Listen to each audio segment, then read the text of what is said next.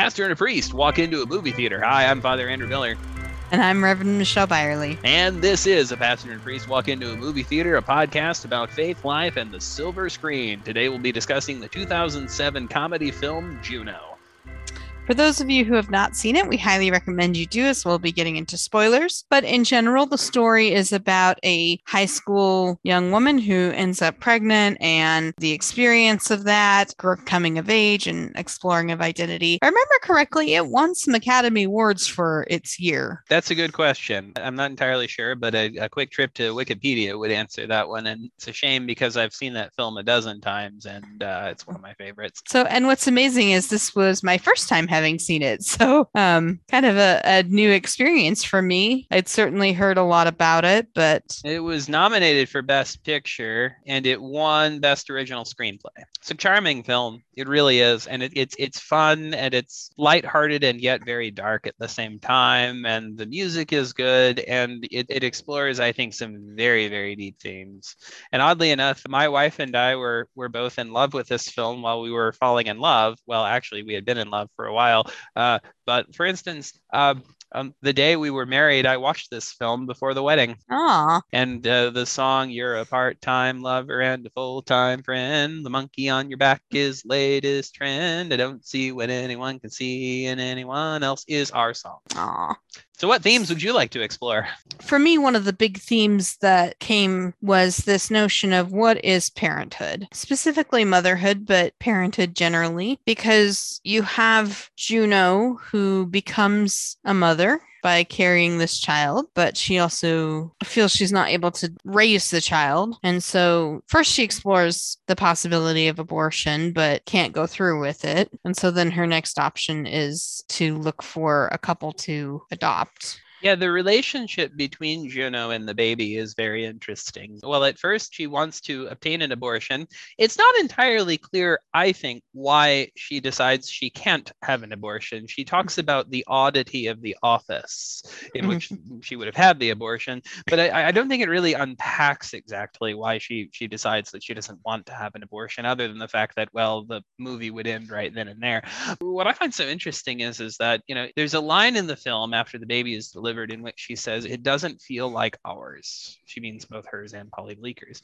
And it was always Vanessa's, right? Which says something about the dynamics of motherhood vis-a-vis, like, Vanessa is the child's real mother, even though she didn't carry it to term, which also speaks says something very interesting about the notion that Vanessa is a mother in spite of the fact that she cannot be a biological mother because of reasons. But the other thing is that it's very, very clear that Juno cares very deeply for the child right from the very get-go, that she doesn't just want to give it to just anyone. She wants to give the child to someone who will take care of him. And I wonder if the reason why she couldn't obtain an abortion was because in some sense she felt that she loved the fetus. Well, and to be fair, I do kind of wonder if a little bit of Su-Chin got to her on the way in. Maybe. Part of what happens as she goes to this clinic is that she meets a classmate of hers, presumably because they have conversation, they recognize each other, and her name is Su-Chin, and she's carrying a poster, and I forget now what the poster said, but her chant is the funniest. All babies want to get born. Yeah, you know, and babies have fingernails, and that's great. Fingernails, really? And so, but what I like about that moment, there is a sense of human connection between the two of them. I mean, it feels like they're playing their roles, but they're still coming as all of who they are, too. The National Review, which is a right-wing magazine, did a list of the top, I don't remember if it was 25 or 50, 25 conservative movies ever made. And Juno actually made the list. They thought this was a conservative movie, which it was anything but conservative. Where I'm going with this is I wonder if perhaps one of the conservative moments, if you will, in the film is that what Su-Chin does for Juno is humanizes the fetus. Mhm. And I wonder if that's why, at the end of the day, Juno couldn't go through with it, and why Juno decided at that moment that she loved the fetus, or that she loved the child, even though the child was not to be her son. The other part of that is conservatives are so often very into closed adoptions because of their beliefs that the child should have one mother and one father. Oh, by the way, the movie doesn't actually honor that paradigm at all because Mark walks out. But they end up going through a closed adoption. Juno doesn't want to have anything to do with the child, and so a lot of conservative critics have praised that. But my point is in all of this is that there is a sense in which Juno has this relationship with the baby, with the fetus, the whatever, in which it is a baby, a fetus for her, and she wants what's best for it. And I wonder if there really is something to the conservative assertion that, well, Sue Chin, really the anti-abortion activist, really does do that for her, humanizes her fetus, and basically makes it so she can't go through with it. And then back to this theme of like motherhood in general, one of my favorite lines towards the end that comes from the magnificent Allison Janney, who's the best actress in the whole flick. Yeah. So Vanessa, the mother who is ultimately going to adopt, is holding the baby, and she asks Allison Janney's character, "How do I look? Like a true mother, scared shitless." Yes, that's a great line. And You know, what you were mentioning in our conversation, the gift that, and to Vanessa's great credit, she is through the course of the film very conscious of the gift that Juno is giving to her, because Vanessa is very sure that she wants to be a mother, and I think she's right. She wants to be a mother. That's not something that she thinks she wants, but in fact doesn't want. No, she's meant to be a mother, and I think that the scene where she's playing with the children in the indoor playground demonstrates. Yeah. But and you mentioned the gift that Juno gives to her, and we got into kind of a discussion of Juno as a kind of representation of the Blessed Virgin, and of course Bleecker as a representation of Saint Joseph. There is a kind of parallel there in that, well, Juno does kind of say yes to the pregnancy in much the same way as Saint Mary says yes to the angel. And I read the yes, Mary's yes, as not an excited, exuberant yes, but as a sort of an exasperated yes, because she knows that this is not going to be an easy journey. So she says, all right, let it be. In just like St. Joseph is, with the exception of a little bit of the Gospel of Matthew, is kind of out of the picture. Polly Bleecker is kind of out of the picture, like sort of the stepdad who just, is kind of there and loves the child, loves Juno in the same way that Joseph is often depicted as loving Mary, but isn't really sure what to make of all of this, and isn't really sure what to do about the fact that he's God's stepdad, or in the way that Bleecker isn't really sure about what to do about the fact that, well, he's the biological father of a child that he'll probably never see, and he loves the woman who gave birth to him, but he doesn't, he wants to be involved in her life, but he doesn't really know what to do. Well, and it's interesting, I was thinking about, does he have any rights to this child if he were to want them? He may not want to pursue that because then he's on the hook for child support and things like that. Again, it's this theme of family gets so kind of interesting, and even in Juno's own family, we learn fairly early on that her mother basically abandoned her, which I think shapes her desire to make sure that this baby is placed in good hands. And then she has a stepmother who they seem to get along pretty well. They, her stepmom can kind of razz her, but it's at the end of the day, she still cares for her. She still makes sure that she has what she needs, and she stands up for her. And oh, by the way, Wesley and Gail, she's a Unitarian Universalist. The film says that. Anyway, you're right. And to me, the film is in part about choice, which is why I absolutely reject the notion that it is a conservative film, because it's about choice. And yes, Juno makes the choice that conservatives would celebrate, but ultimately the emphasis is on the fact that she makes the choice. But what I was going to say is that parenthood is also a choice, a planned parenthood, a chosen parenthood. But parenthood is a choice, right? And Juno chooses, even though she cares about this fetus as another human being, she chooses not to be its parent. She chooses to determine for herself that this child is not my child. And so does Bleecker, by the way. Because Bleecker, you mentioned, and we can get into the ethical discussion about, does Bleecker have any rights to the child? That's a very good ethical question. On the other hand, Bleecker, the character, decides not to pursue them, even if he does. Like he decides to just kind of let things. In fact, he says it to Juno in one of the early scenes: just do what you think is best. And parenthood is chosen, right? So Juno's mother abandons her, and the only thing she ever does for her is sends her a cactus, which she doesn't really care about, right? Bren is a mother to Juno, and their relationship is probably like any stereotypical teenage daughter, older lady mother, somewhat antagonistic, somewhat supportive, right? And of course, Bren is very supportive for Juno. She's the one in the delivery room, and that's very significant because not just anyone gets to go into the delivery room when a woman is giving birth. She's the one into the delivery room, not her father, as she's giving birth. And she's the one who says, we're going to get you healthy. She's very active and very involved. She's a mother to Juno. And in the same sense, the one who is the mother to the baby is the one who chooses to be the mother to the baby. In other words, Vanessa. So parenthood is chosen. Absolutely. It's not biological. And, Vanessa carries the baggage. It's kind of implied that maybe they've tried and haven't been able to conceive.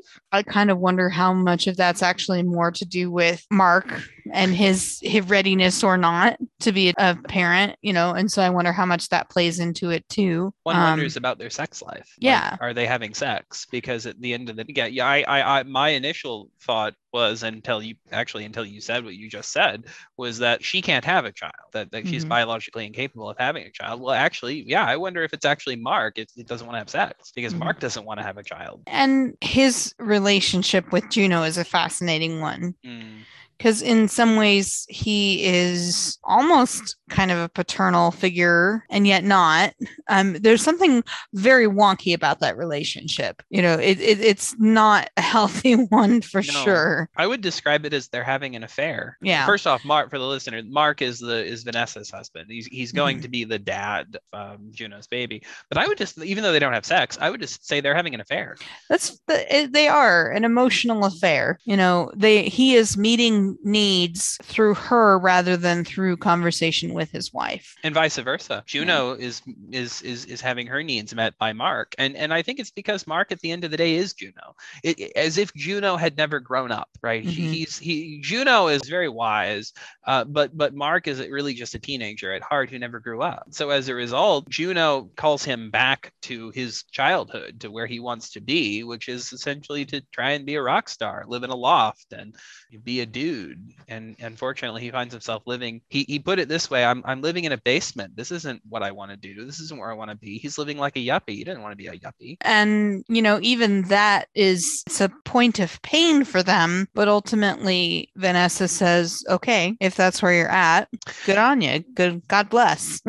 That gets into the theme of judgment, which is so pregnant in the film, and I love that art. One of my favorite scenes in the film is the argument between Vanessa and Juno and Mark when it finally comes out that Mark wants a divorce and that he does not want to be a father, and Juno storms off and that sort of thing. But what I love about that scene is that, in my view, every single one of those characters is right, and every single one of those characters is wrong.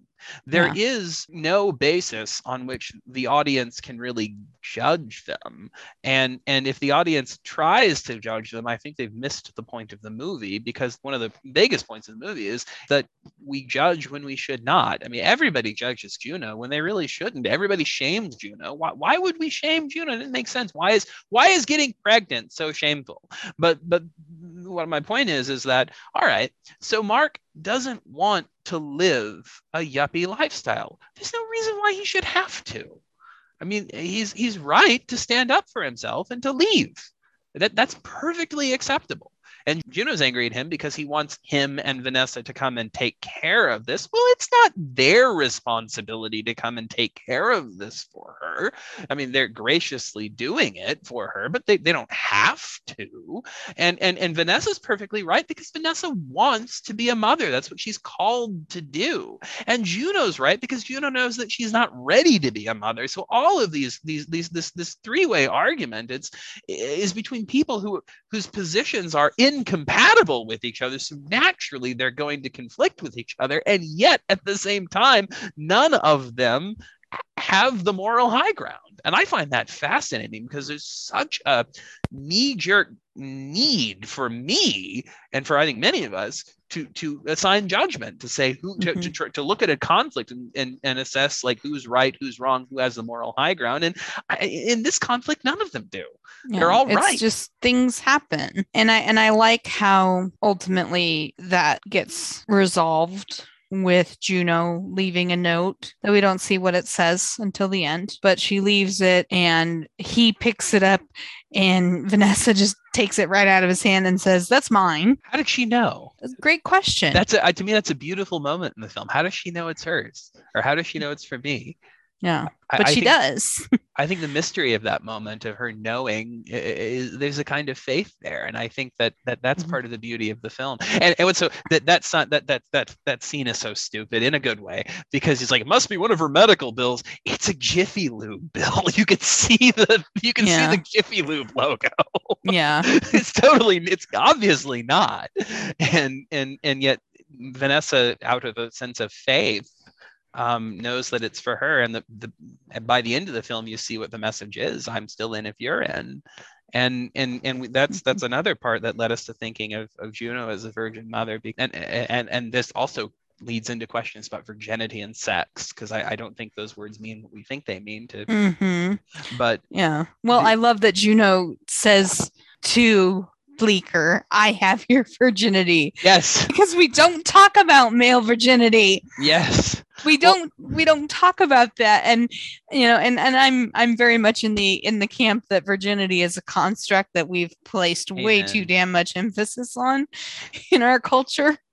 Yes, and I think Juno is likened unto the Virgin Mary in the sense that she says yes to a very difficult situation. I imagine God will bless your miracle. Yeah, well, no, exactly. Even says. Which, at the end of the day, I if somebody said that to me in a difficult situation, I might want to give them the bird. But no, she says yes to a very difficult situation, as does Mary, and I get the impression that Mary's yes is a lot more reluctant than Catholic tradition has often portrayed it as being. But beyond that, her yes is also a life-giving yes. It gives the gift of life, pooping life, to Vanessa, who desperately wants it. And you mentioned this, Juno is a great gift giver to both Vanessa and Mark. She gives Mark the freedom to leave, the freedom to go out and discover what he wants in life, because he doesn't want what he has. And she gives to Vanessa what she needs, to love and care for a child. And there's a great beauty in that. Most Holy Theotokos, intercede for us. Amen. So we could talk about Juno, her name. So even the name Juno, I was really hoping that we would hear where she got her name from, because Juno is the Roman name for Hera, which is Zeus or Jupiter's wife. And it says something about like she's the only wife, I think, that Zeus has, even though he like sleeps all around. The justly vengeful wife, because she's cheated on, the one who is essentially unloved, or I think Zeus likes or loves Juno, Hera, but Zeus, well, boys got to be boys, right? And at least that's how I read, and that's bullshit, by the way, but that's how I read Zeus's character.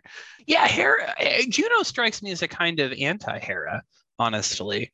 The character Juno does, because Hera is the kind of stereotypical cheated on wife who takes vengeance in all the wrong places. And I say stereotypical because it's a bad stereotype, right? I mean, it's a very dehumanized image of women in that position. But Juno is constantly cheated upon by Zeus, and her response, instead of, I take it she's very angry at Zeus, but rather than taking vengeance on Zeus, because of course he's the king of the gods, she can't do that.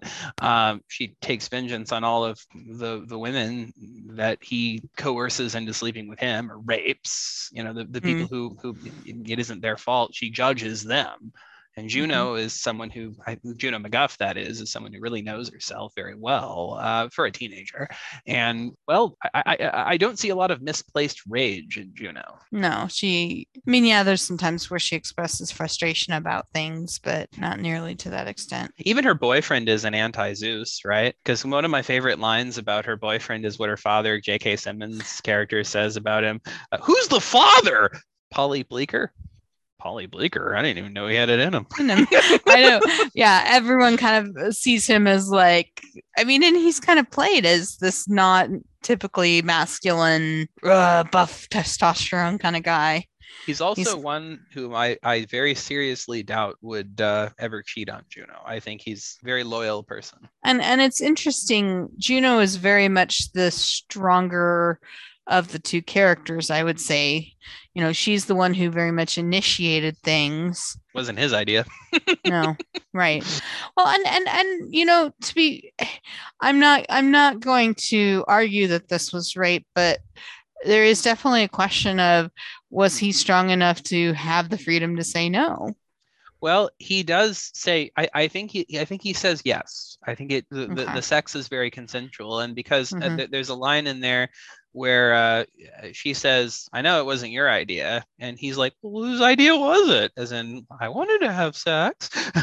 Yeah. And I think Polly Bleecker has a very interesting character development. In fact, that his coming of age is almost as interesting as Juno's herself. In fact, actually, I think he has more of a coming of age than Juno in the sense that he starts off as a kind of weak character, not weak in a bad sense, just weak in a sense of he's a moral person. He wants to be moral, but he doesn't know how to be, right? And I think over time he develops that. I think that's sort of his moment of leaving the track meet and going and meeting Juno in bed is his moment of realizing where he needs to be and what he needs to do, and the fact that he loves this girl as a part-time lover and a full-time friend. That he's her friend first and her lover second, but the fact that he did this to her means that he needs to be with her at this moment, and so he goes and he takes his responsibility at the end. And I think that's why his father, or her father, J.K. Simmons' character, greets him at that moment, not with a punch in the genitals as he initially threatened, but with a tap on the shoulder of. And I like, while we're on the topic of like that room and giving birth and all of that, I like what J.K. Simmons says to her as well. You'll be here again on your terms. Mm-hmm. On one hand, was that not on her terms, but on the other hand, I understand what he's saying. He's saying there'll be a time where you're here when you're ready. Her parents are really cool. And I think Bren is more her mother than anyone else, but her parents are really cool in general, in the sense that yes, they're disappointed because they're caught up as anyone in the sex shame culture, but they're disappointed in Juno when she's pregnant. But after they process their disappointment, they're done. And they don't judge her after that. It's just kind of they mention my irresponsible daughter, my irresponsible stepdaughter, but it's a joke to them. Yeah. It's not serious. They're joking when they say that. In fact, when Bren says it, it's in a way of validating Juno. What do you mean? Why are you judging my stepdaughter? She says to the technician. Mm-hmm. These people we're giving the baby to could be twice as irresponsible as my irresponsible stepdaughter. Yeah. So stay in your freaking lane. Mm-hmm. Yeah, I love that scene too, because it is very much the ultrasound tech makes a comment, and the mother's like, no, you're not judging her. Because the ultrasound tech says something like, oh, thank God, when she mentions something about adoption. Which is also a fly in the face of anyone who says that this is a conservative film. She calls Juno poisonous. She says it's a poisonous environment to raise a child in. Yeah. It's like, good Lord. I know of plenty of other poisonous environments that aren't teen parents. Thank you very much. Many of whom, on the face of it, look like a 50s style nuclear family.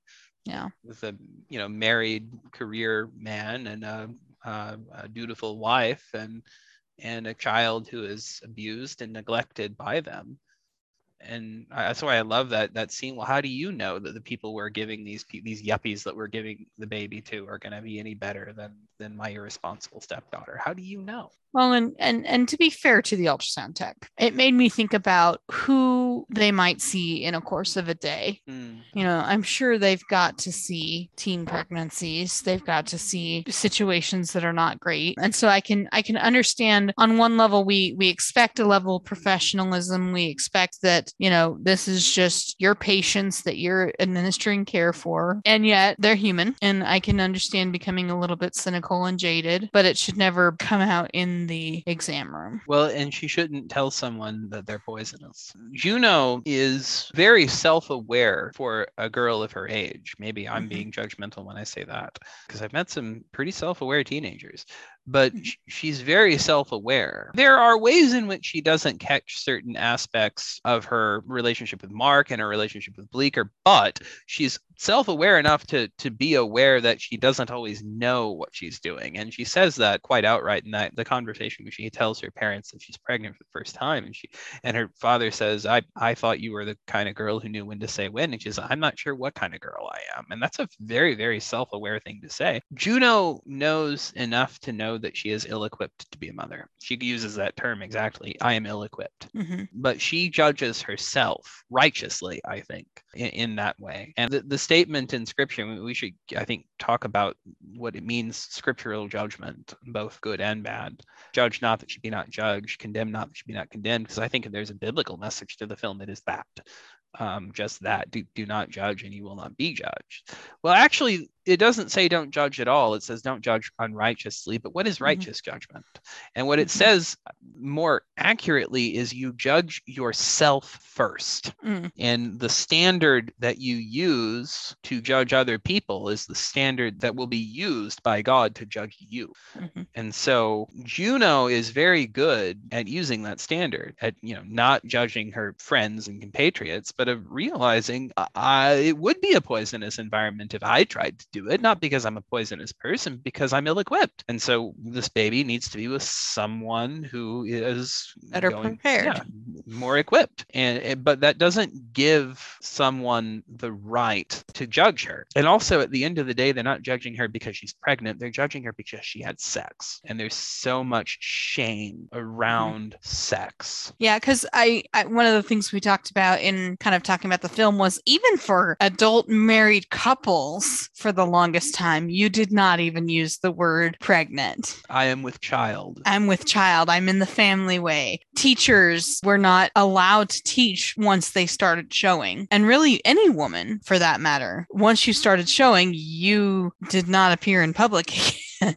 Did you catch the argument between the couple in the science lab? Not Juno and Bleecker, but their lab partners. When the girl said, I should go lay down. Yeah, you should go lay down. Get off the rag. Period. Shaming. It's not just pregnancy. And even the Bible does that too. It's I'm in the way of women, right? And the law of you're not supposed to approach a woman who's in that way. It makes her unclean. It makes him unclean if he comes in contact. And even today, in a lot of cultures, they still have that practice of having that place where you're supposed to go if you're having your period. And and sometimes the conditions are such that women die there. It's not a good thing. Women, if you don't have menstrual supplies, you're kept out of school. The fact that Juno was even allowed to be in school is a very recent phenomenon in and of itself, because that was considered a bad influence on other girls. You would have been sent away. Not 50 years ago, she would have been sent away. Yeah. If she wouldn't have been forced to be sent away, she would have been so shamed that she would have, even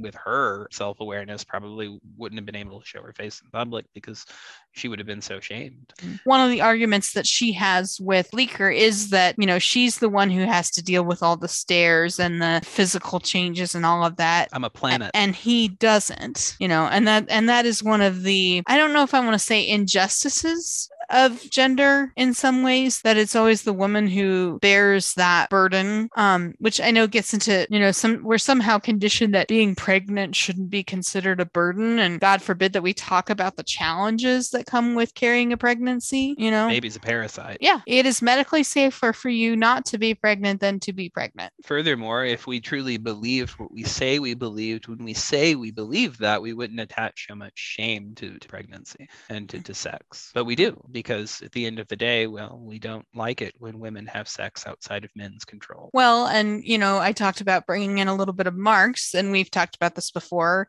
about this as a means of production, and part of that control is controlling women's ability to produce or reproduce. Now, listener, I want you to note something, because this is very interesting. The one who brought Marx into the conversation is Pastor Michelle this time. I know. I've had an impact on her. I'm kidding. You're rubbing off on me.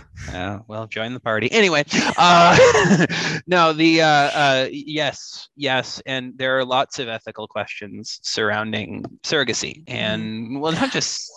Well, even when they were setting up the contract for surrogacy, they ask, do you want additional compensation? And she says, no, I don't want to feel like I'm selling the baby. And the part of the Marxist in me says, well, what would be wrong with that if you were? Because it's your means of production. Yeah. You have control, Juno, over the means of over your means of reproduction, or you should.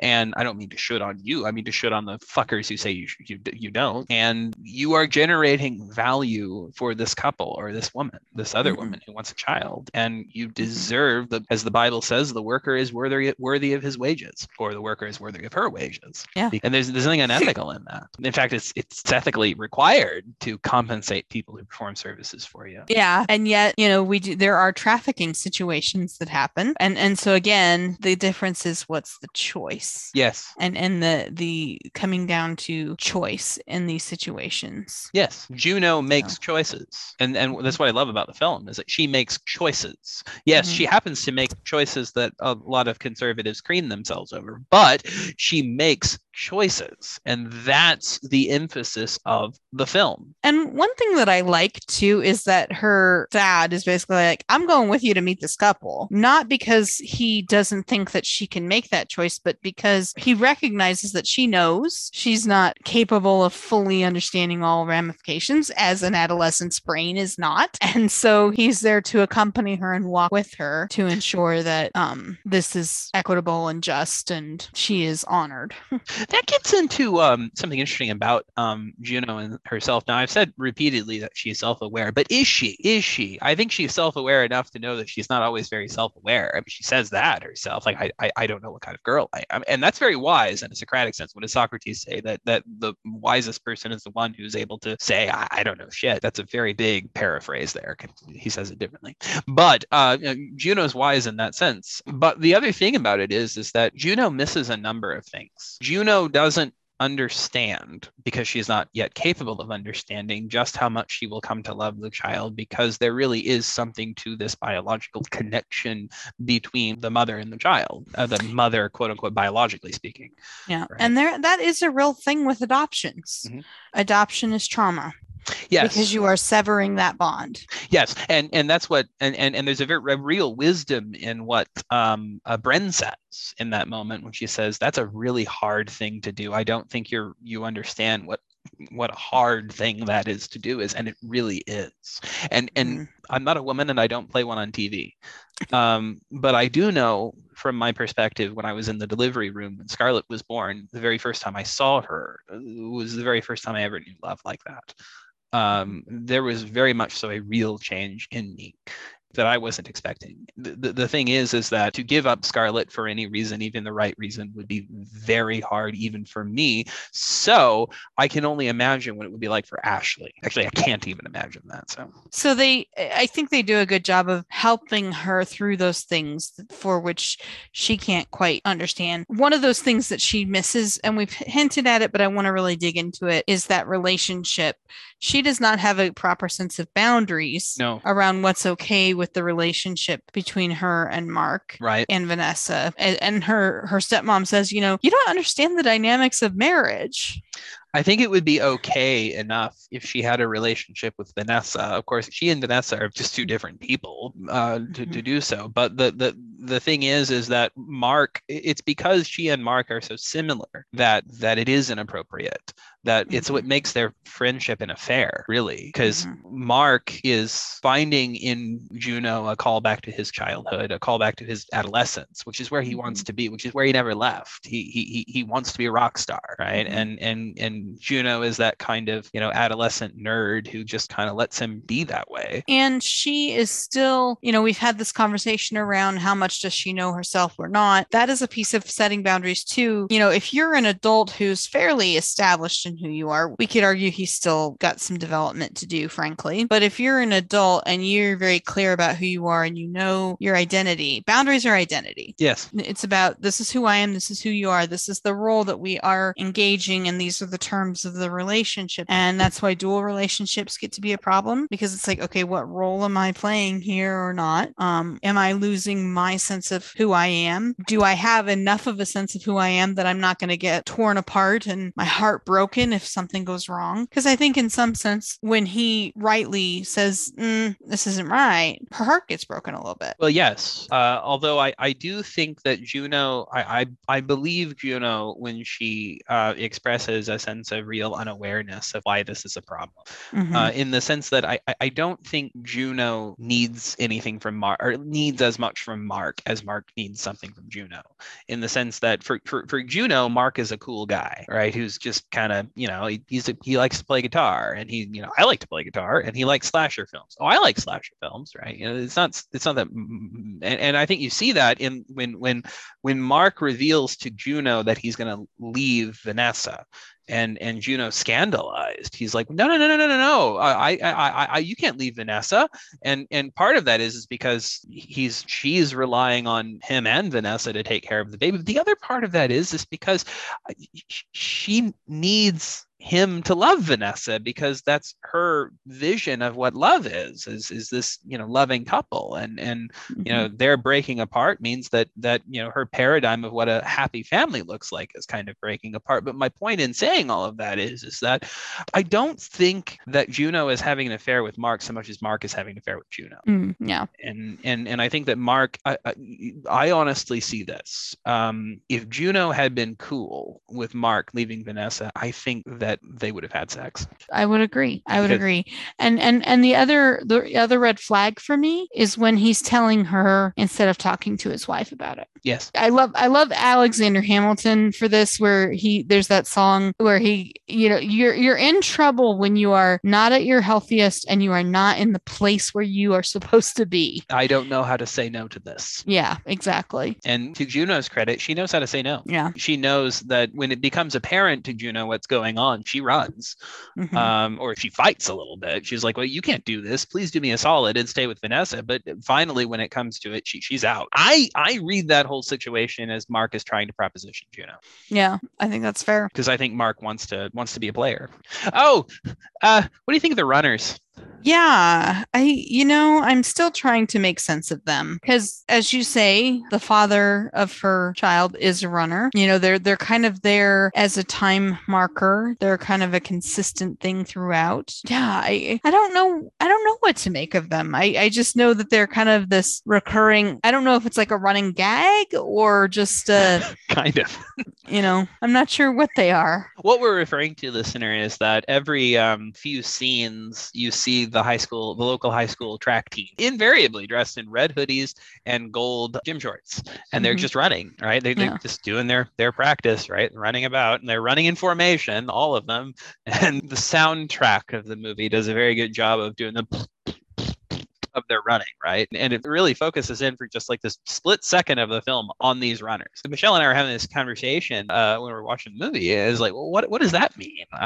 There's got to be some symbolism there. And as I was thinking about it, I came up with this. I'm not sure if it's right or not, but they represent the flow of the crowd, right?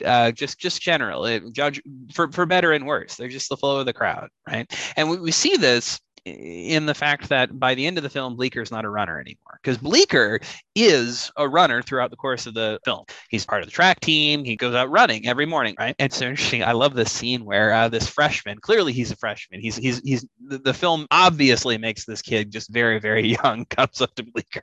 He's like, hey, you got Juno knocked up, man. Yeah, I know. Bleeker's not like a dude bro about it. He's kind of awkward about it, but he's like, yeah, I'm going to stop wearing underwear and raise my sperm count, says this freshman kid. It's like, but no. That's sort of this stupidity of the crowd, just kind of being stupid, right? Just kind of running along, and Bleeker kind of runs along too, right? Throughout the course of the movie, he sort of wants to claim his own sense of authority, but he doesn't know how to. But by the end of the film, and it's at a track meet when he does this, right? He starts running, he wins the track meet, breaks the record, and then realizes, oh shit, I need to be somewhere else. He just kind of figures it out in the same way that Vanessa figures out the message was for her, and he runs off and he goes to Juno. And the next scene, when we see the runners, they're running by while Juno and Bleeker are playing a song together, and Bleeker's not a runner anymore. So it seems to me that the symbolism there is it's sort of Bleeker's coming of age, of where he used to kind of flow along with the crowd, and then now he's done flowing along the crowd, and he kind of has found himself. And the thing I like about the runners is that visually they do very much stand out, right? Because the red and they're coloring. Very uniform too. Mm-hmm. Really uniformity to how they run together. Well, and the film is, I think, about defying uniformity, and it's sort of an existentialist film in that respect. Which is part of the reason why I don't think we're supposed to judge Mark too harshly, because Mark is going out and seeking his own existential fulfillment. But it's an existentialist film in that it's about sort of breaking out of the crowd and seizing one's own self-identity, and which is, I think, what Bleeker does at the end of the film. And in that sense, it's almost more a film about Bleeker's journey than it is about Juno's journey, because in fact, I think Bleeker has more of a journey than Juno does. Juno doesn't really change that much personality-wise. Whereas I think Bleeker becomes very different than what he was when the movie started. So this film blows the Bechdel test out of the water. Oh, definitely. Again, for the viewer or listener, the Bechdel test is two named women who talk about something other than men. And that happens by about 10 minutes in the film. I think I mentioned to Michelle, I think I've noticed 3 times at least when that's happened. Yeah. So, and you even mentioned the female gaze. Juno is allowed to be physically attracted to the runners, and notice their pork swords, quote unquote. Yep. Yeah, because that's not something that happens. And again, that she initiates. Mm-hmm. That's kind of something else that in culture we don't talk about. A woman who wants sex. And how was it humping Bleeker's bony bod? Magnificent! I kind of celebrate the fact that for her, yes, I would have liked her to use protection if she wasn't ready to carry a child, but overall, the fact that she enjoys the experience, I don't begrudge that. What if we divorced the shame from it? Yeah. Just entirely, the whole experience. Like, I noticed one of the interesting scenes is that she's pregnant and she's walking through the hallway and everybody's avoiding her. And it's like, what if we treated teenage pregnancy? Oh, by the way, teenage pregnancy rates are down a lot and have been for quite some time. Teenage pregnancy, to what extent is it a problem? I'm not sure we call it a problem, but if it is a problem, it's not as much quantitatively a problem as it once was. It's not as common as it once was. But all right, what if we just decided collectively that this isn't going to be a problem? We're gonna make ways for her for whoever gets pregnant to either have the support she needs to raise the child, give the child up for adoption, or have an abortion. I mean, at the end, what if we did it that way and we didn't shame her? What if there was no shame attached to it? All right, you had sex, so what? People do that. Because the thing is, the movie kind of points out the damned if she does, damned if she doesn't, because she either gets an abortion and she's shamed for that, or she is shamed for deciding to carry the child. I mean, it's like no matter what choice she makes. And the utter hypocrisy of it all, because all the people who are judging her are also sexually active. Yeah. Which she's like, what does that even mean? Which brings up an interesting character. What do we think of Leah? Leah is her friend. Is that right? I mean, I am grateful grateful for the fact that, if I remember correctly, she's the first one that she tells. And she's there in the delivery room. She's helping hold her hand and that kind of thing. Which, by the way, we talked about the delivery room, that veil between life and the life beyond thins, and it becomes sacred space in some ways. And there's also a cross there. It's a kind of Golgotha in the sense that there is a great deal of suffering to bring new life into the world. Well, and I'm trying to remember, so often in movies when they're doing birth, they show all the screams and you hear all of them. I was trying to remember if it actually did that here or if they covered that more with music. They did. I was trying to remember. Yeah. And so that's interesting. There's a book by, I want to say they're Nazarene pastors, some guy by the name Green, that's called Recovering the Scandal of the Cross. And the argument of the book is that Christians place a tremendous amount of energy in describing the pain that Jesus felt on the cross, as in, like you watch The Passion of the Christ and, the whole point is, oh my God, how painful and suffering and bloody this is. And it was. I mean, crucifixion is a horrible way to die. But what we're missing there is the shame of the cross. And ultimately, that's the atoning bit right there. It's not as much the pain of the cross as it is the shame of the cross. Cursed be he who is hung on a tree, as the Torah says.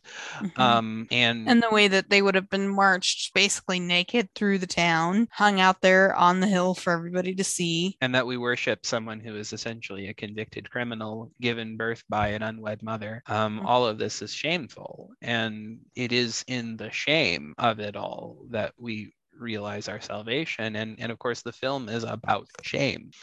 It's about Juno's shame and coming to terms with that. And the redemption of that shame into the giving of life to someone who wants desperately to be a mother. The gift that comes out of the new life that comes out of the pain and the suffering and the shame. Yeah. It's a very Christ-like film. Yeah, it really is.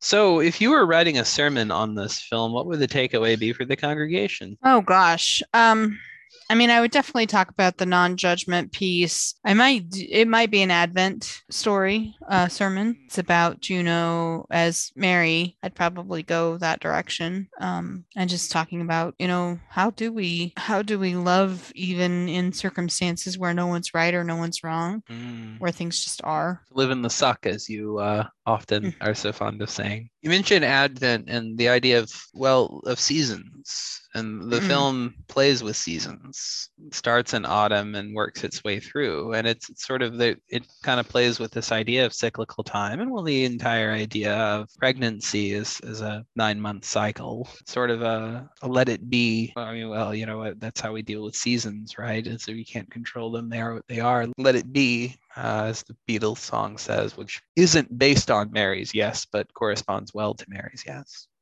But also this idea of Mary, I'm sorry, I know we're kind of winding down, but just curiosities came to my mind. If Juno accords well with the Blessed Virgin, then what do we do with the idea that, she's clearly not a virgin? And what do we do with the idea of virginity? I say we toss it out the door. Well, I think we definitely need to drastically redefine it. Yeah, I mean, that's the thing. It truly is a social construct. I mean, you cannot tell just offhand. A woman can have sex and still have a hymen intact, or have other things happen and not vice versa. Yeah, I was gonna say she can. Things can, and the thing is that myth of the hymen is all like. So here's the thing: the hymen is not a membrane that stretches over everything and is torn through in intercourse. It's more like it surrounds the cervix and that kind of thing. And so there's really not a way. I mean, if things are rough, you're going to be able to tell. But there's not really a way that you can do a virginity exam. And it's bullshit anyway, because you're only applying the standard to females and not to men. How can we tell that men have had sex or not? That's why there's a certain liberation in what Juno says to Bleecker. I have your virginity. And it also forces us to define, the way she says it, forces us to define virginity, I think, in a healthier way, in the sense that virginity is simply someone who has never had a particular kind of experience, which is fine. There's nothing wrong with that. Yeah. And we, speaking of Juno as corresponding to the Blessed Virgin, well, and I call her the Blessed Virgin. The point of the miracle of Mary's virginity is not some sort of mystical purity associated with the fact that she hadn't had sex before giving birth to Jesus. The miracle of that is that she gave birth to Jesus without ever having had sex, which that's just not how things happen. In other words, it's miraculous birth giving. There are certain people in my church who are about to kill me. Matthew, the 28th verse of the first chapter suggests, I think it's verse 28, who cares, that Joseph and Mary had normal marital relations after Jesus was born. And why the hell not? To quote my favorite line from Dogma, that's just plain gullibility. Yeah, there's a difference between, having faith that Mary gave birth as a virgin is an act of faith. Believing that Mary and Joseph never got jiggy with it is just plain gullible. No, yeah. but nevertheless, we, in my tradition, we refer to Mary as Blessed Virgin and believe in her perpetual virginity. But I think in order to say that, I believe that means we redefine virginity. Because to me, virginity in the way that we define Mary as Blessed Virgin has nothing to do with sex. And in that sense, I think Juno is virginal in that way, in the sense that she says yes to a difficult situation and brings life to someone who needs it, or who wants life. Right. And that is a virginal action. It's a Christian action. To be virginal is to be Christian, to maintain oneself as being of the world, or as being in the world while not being of the world. Right. That's what it means to be a virgin. Right. It has nothing to, in the sense that we moralize over it. It has nothing to do with whether or not you've had sex, because there's nothing shameful or wrong or immoral about having sex. It's just a biological function of human beings. And it's also, more than that, it's beautiful and wonderful and glorious and joyful to share that with your lover. There's no sin in that. That's horrid that we would throw shame on that, of all the things to throw shame on. And it's interesting, even as I've been raising Scarlett, it's I had this thought about I was wanting to listen to some comedy music in her presence while she helped me with the chores today, and I was listening to some I had to choose between listening to a song that was very, very graphic in a sexual sense, and a song by Tom Lehrer, whom I've shared with you. And I thought to myself, oh, it's okay, Tom Lehrer just does nuclear war stuff. It's like, sex is bad, but nuclear war is okay. Yeah. Well, and that's the critique, isn't it? Right? Mm-hmm. Like, we will do everything we can to not talk about sex, but war, violence, we're okay with talking about that. So what's next? I have no idea. Do you know? No. Yeah. No, listener, our musician Gail is going to choose the next movie, and she is spending some time prayerfully meditating on what she's going to choose, which is fine. There's no shame in that at all. But it does mean we don't know what's going to be next. So we will live into the uncertainty. Into the unknown. Ooh, maybe you should do Frozen 2, Gail. But no, also the other thing is this is recorded about a month or two before you actually hear it, so Gail has plenty of time. So anyway. Well, listeners, I will say thank you to all of you who have joined us today on A Pastor and a Priest Walk into a Movie Theater. We are a production of New Faith, New Media, where we seek to live together in theology, nerdery, and community, and explore meaning in various ways. We are so thankful for editor Wesley, who helps make us sound a lot more coherent so that it benefits you. And we are thankful for Gail, who does our music. And most of all, listener, we are thankful for you, for the ways that you engage in our podcast. We could really use your feedback through our website, newfaithnewmedia.net, on the forum there, or through our socials. And if you have a little bit of financial resources, we could use those, because that helps us to bring this content to you. And if you are able to give, we have a few ways to do that, through either becoming a patron on patreon.com/nfnm, or through Buy Me a Coffee. And most of all, just sharing our content as best you can. So we are thankful for all of you, and we will see you the next time A Pastor and a Priest Walk into a Movie Theater. Okay, Pastor Michelle. Someone's going to find a wonderful blessing from Jesus out of this trash dump of a situation.